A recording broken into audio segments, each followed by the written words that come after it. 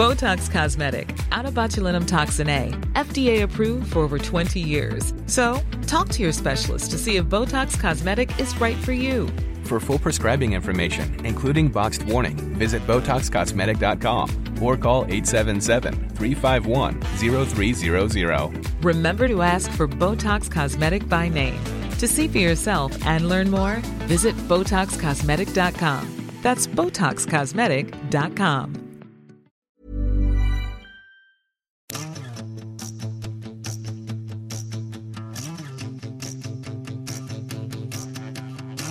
The distant future, the year 2000. The distant future, the year 2000. The distant future, the distant future. We laugh now, but back in the 90s, the year 2000 still seemed like the distant future. In 1995, the internet was just gaining popularity with the general public. It was new and exciting. I don't even think Google was a search engine in those days. This is Maurice Williamson. He was New Zealand's Communication and Information Technology Minister in the 90s. I was an unusual beast because I was both a minister in the government, but had also come from the world of technology in terms of writing code for companies. So Williamson was well placed for what was about to unfold. Kia ora, I'm Dallas Rees, and in this Eyewitness episode, we look at the Y2K bug, the rumours, the media, and the aftermath. A lot of people remember it, most of us lived through it, and a few of us still have some questions. So how did it all begin? I'd heard people in the computer industry talking many years before about how many computer packages and codes didn't have the 19 included in their dates. And whenever you got to a point where there was no longer a 19, what would happen to a date-based operating system? Back then, computers were large and memory space was small. So to save that space, computer programmers had shortened the year format. TVNZ's Sharon Ferguson sums it up quite nicely. Major software in industries like banking and airlines was built on old technology that effectively measured the date in 2 digits rather than 4. The difference between the date ticking over from 99 to 00 or from 1999 to 2000. So this is the Y2K bug. Y for year, 2K for 2000.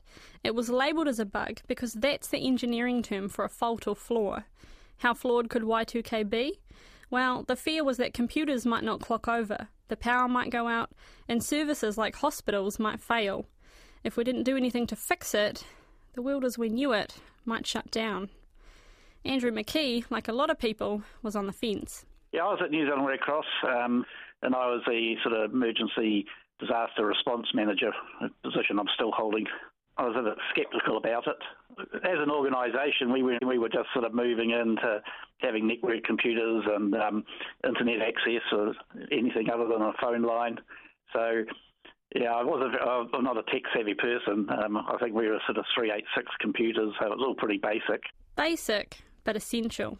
Yeah, I think it was probably 2 or 3 years before Y2K where it started being floated that they were coming up to the turn of the century, and various scenarios were put forward over that period of time about what was likely to happen.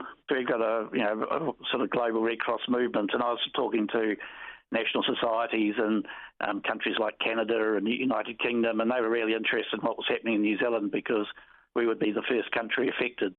So New Zealand is to be the early warning system for the rest of the world. The country springs into action, and Williamson is right in the middle of it. Then Jenny Shipley, as Prime Minister, felt the issue was so important. I was made Minister for the Y2K bug, or Minister for Y2K. It sounded like in the title that I was really responsible for the Y2K bug, which I wasn't. I was responsible for trying to make sure that everyone was well aware of what could happen. But what could happen? When 99 reached 00, we really didn't know. So the preparations began. Ads like this one play on the radio. Y2K preparation checklists are mailed out. Articles run in the newspapers. There are fridge magnets, pamphlets, and Y2K OK stickers. There's even a song some primary school kids sing. and it goes Y2K 2000, Y2K 2000, a new millennium.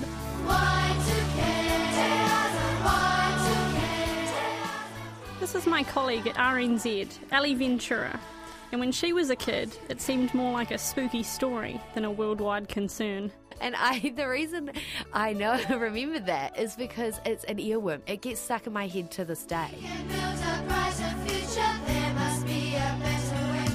There were more lyrics which were about what's going to happen, like what will the computers do. We knew that we didn't know, I was 9. I didn't even know about computers. We didn't even have one at home. But we knew that there was something that might go wrong. Some of the other lyrics included lines like, will we go blind into a dying world? Will we still see children die of hunger every day? Will disease and pain be with us in the same old way? Will our minds be blown away? And will there be an end to war in Y2K?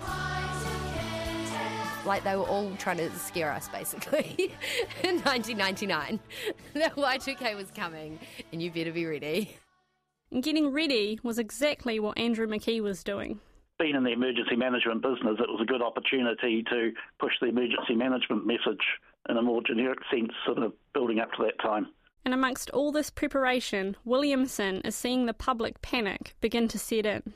There were many other people saying, the government's going to come a cropper because the electrical grid will no longer work and we'll have no electricity for heaps of time, and the aviation system will all come undone because the control towers won't work. And I read stories where people claimed that in the United States there'd be planes just falling out of the sky left, right and centre, and of course every briefing we got back said no, that's not the case. This was one of the rumours that really took off. Public opinion surveys done by the Y2K Readiness Commission show that flying is one of the activities most feared after December the 31st. One News reported this too. At one end of the scale, doomsayers are predicting planes falling out of the skies. Airlines, of course, say that's rubbish. And this was on RNZ's morning report. Probably the biggest risk to air travel in New Zealand will be the toilets not working at Auckland International Airport. That's about as far as it goes. But the rumours kept coming. We were told some of the cars wouldn't work because they had date-dependent chips in their systems now. But also there were things like all the traffic lights weren't going to work. I remember someone advocating that at midnight all the traffic lights would just all go to red and you'd never be able to drive around the town and so on. Some people had claimed old missile systems might crash in America and Russia, causing a nuclear disaster. And there were fake telemarketers convincing people to transfer their money into Y2K safe accounts. As the millennium crept closer, there was a rumour that foreign cults were coming to Gisborne to hold mass millennium suicides. And Gisborne Hospital had to take this into consideration when preparing for the new year. The rumours were scary, but Williamson had a fair idea of why all this panic had appeared. What was run in the media and what was run in the public is, this could be the end of us all, we're all doomed, didn't seem to have that much of a basis behind it, but you couldn't just ignore it. You still see people saying in the media, well, I can tell you now there's going to be a lot of deaths and the government will have blood on its hands and so on. And until the actual date occurs, you can't tell who's right and wrong because you can't argue against a hypothetical future. Hello, us cockroaches have been around for 300 million years. That's 300,000 millennia, which means we know a bit about them. Remember this guy? This is Ken the Cockroach. He was part of an ad campaign to encourage preparation. He played on TVs across the country. TVNZ provided this clip for us. Not just affect computers either, but your power, water, lots of things. For a few days anyway. But don't panic, prepare. All it takes is a little bit of planning, a little bit of thought. Andrew McKee says for most people, there was one of two choices. There's people who didn't do anything, and there's people who sort of went into a bunker mentality and really went serious on it. Standard emergency supplies, getting food in, supplies of petrol, which could be quite dangerous, having that sitting around the house just in case all the petrol pumps went off, and withdrawing money out of the bank. Yeah, that's right. There were also rumours the banks would freeze and people wouldn't have access to their money. And hopeful rumours that ATMs would spit out cash at midnight. A lot of ridiculous things. I heard stories about people who had bunkers in rural lifestyle blocks who were going to sit it out and fight anyone else off who came for their supplies. But I'm not sure if that was reality or just sort of urban myths. As we get closer to the date, there's a different kind of preparation going on. Sure, supermarkets are selling out of water, matches and baked beans. Making sure they had plenty of supplies and more for the party, I think. From the Beehive, there is a big team assembling up there, both in the Emergency Management Monitoring Headquarters and also in the Y2K Status Centre, which the Y2K Readiness Commission is running. This is Basil Logan. On New Year's Eve, he was the chair of the Y2K Commission. There are 6 helicopter systems on standby and a lot of people manning sites around New Zealand, and that's typical of the preparation for across New Zealand. That even though people have found and fixed everything they could find, they because it's complex, no one can be absolutely sure. Nothing's being taken for granted. There's a buzz in the air, and despite the rain, crowds gather in city centres. Fireworks are being prepared, TV networks begin broadcasting to the rest of the world. And all around the country, just like Ali Ventura, most of us are waiting in anticipation. We have pictures of us. We've got all these photos of me and all my cousins and all the aunties on this one, just on this one couch watching our small TV, sort of counting down to, and we were all staying up way past our bedtime, so we're absolutely losing it. 9-year-olds should not be up that late. It's not good. I just remember sitting there going, getting really excited because I was like, if something does happen, when you're a kid, you think that's fun. You think it's exciting. And there were a few hiccups to keep us on our toes. 45 minutes ahead of us, John McDonald was reporting from the Chatham Islands. And as 11:59 clocked over to 12, John gave us a hint of what Y2K could have sounded like. The final part of the ceremony, the torchbearers are set to light the beacon of hope.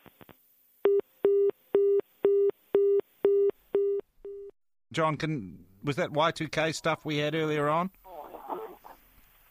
I'm not too sure, Sean, if we can say it was Y2K or not. In fact, I would hate to comment. In fact, I'm just going to get some people to stand out of the way of my satellite phone because I'd hate to start the new year for them by giving them a bit of a fright.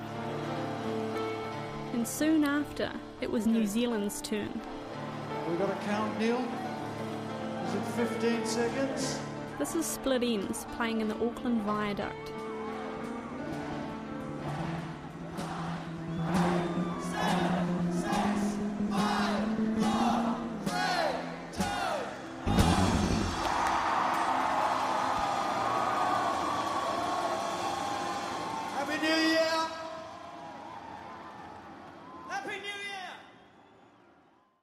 And that was it. Andrew McKee, like everyone else on Y2K Watch, could breathe a sigh of relief. I had a lot of calls to make after midnight on New Year's Eve just to tell them that everything was fine so they could all stand down and enjoy their holiday. Simon Dello reports from One News. Across the Tasman, Australia's 4 biggest banks say they've not encountered any Y2K computer problems. And ANZ, which has extensive offshore operations, says there have been no major glitches all across the South Pacific.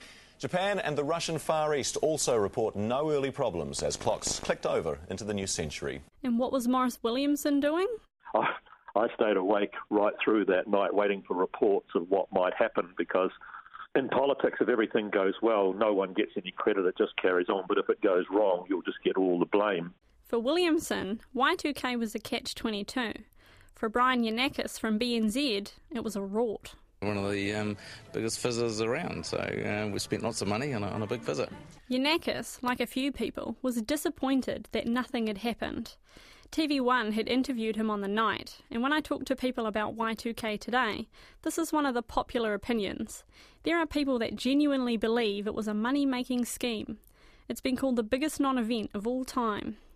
There was a flaw in the computer systems, but was it the hype that helped, or the bug that was never going to bite? Maurice Williamson knows where he stands. Now, I guess the only criticism you could have is, well, maybe we actually did more than we needed to and imposed too much cost on people. I don't think we did. I think we had to make sure those things were, to the best of our knowledge, working fine, and I think we did that. And for Andrew McKee, it's a warning for the future. I think it highlights after an event, after Kaikoura or Christchurch, everyone goes out and buys supplies, but I think people have very short memories and they switch off emergency preparedness until something happens. At the end of the day, Y2K pointed out a flaw in our programming. It also revealed this isn't the only time something like this could happen. 20 years from now, we're scheduled to hit Y2K 38. And if you don't know what that one is, give it a Google. I asked Morris what would happen if something like Y2K came up today. My view is that most people involved in the technology world who are developing systems and writing stuff, they know about what those issues could be. They'll make sure that anything is written in a way that it will go through and have quite a lot of redundancy built in and quite a lot of backup systems built into it, that if anything does start to give a bit of a hiccup, the other bits of the code will take over and fix it up. And Andrew McKee? I think it'd probably be worse because people rely on technology so much. And I think there's people, if they couldn't go online or their smartphones weren't working, they couldn't get on the internet, couldn't get into the cloud where everything, all their documents are stored. Yeah, I think it'd be a huge issue. Which is a good point. When our phone provider goes down for the day, people have a fit. And at Easter, people stock up like it's the second coming. We thought we relied on technology in 1999. But for Ali Ventura, Y2K was a moment in history she'll never forget. I just think, I remember that. Like, remember the hysteria, kind of? Because none of us truly, I don't think anyone believed that the world was going to end. But I think we were all, like, a little bit unsure. We were kind of like, well, maybe we should just stay up just in case. You know, maybe we should watch this and see what happens. And a lot of Y2K in general, like, the fact that there wasn't a millennium was pretty cool, that we lived through it. That was pretty great. This story was produced by me, Dallas Rees, and the engineer was Adrian Holle. We use archival audio from Ngā Taonga Sound and Vision and from TVNZ. The Y2K 2000 song was from the Kiwi Kids Song Collection by the Ministry of Education, and our music was from Flight of the Conchords. Cheers, guys! You can subscribe to Eyewitness at Apple Podcast, Stitcher, Spotify, at Radio Public, and of course radionz.co.nz/series. Please give us a rating if you can, that way more people hear about us. Thanks for listening. Ka kite anō. Head over to Hulu this March, where our new shows and movies will keep you streaming all month long. Catch the acclaimed movie All of Us Strangers, starring Paul Mescal and Andrew Scott. Stream the new Hulu original limited series, We Were the Lucky Ones, with Joey King and Logan Lerman. And don't forget about Grey's Anatomy. Every Grey's episode ever is now streaming on Hulu. So, what are you waiting for? Go stream something new on Hulu.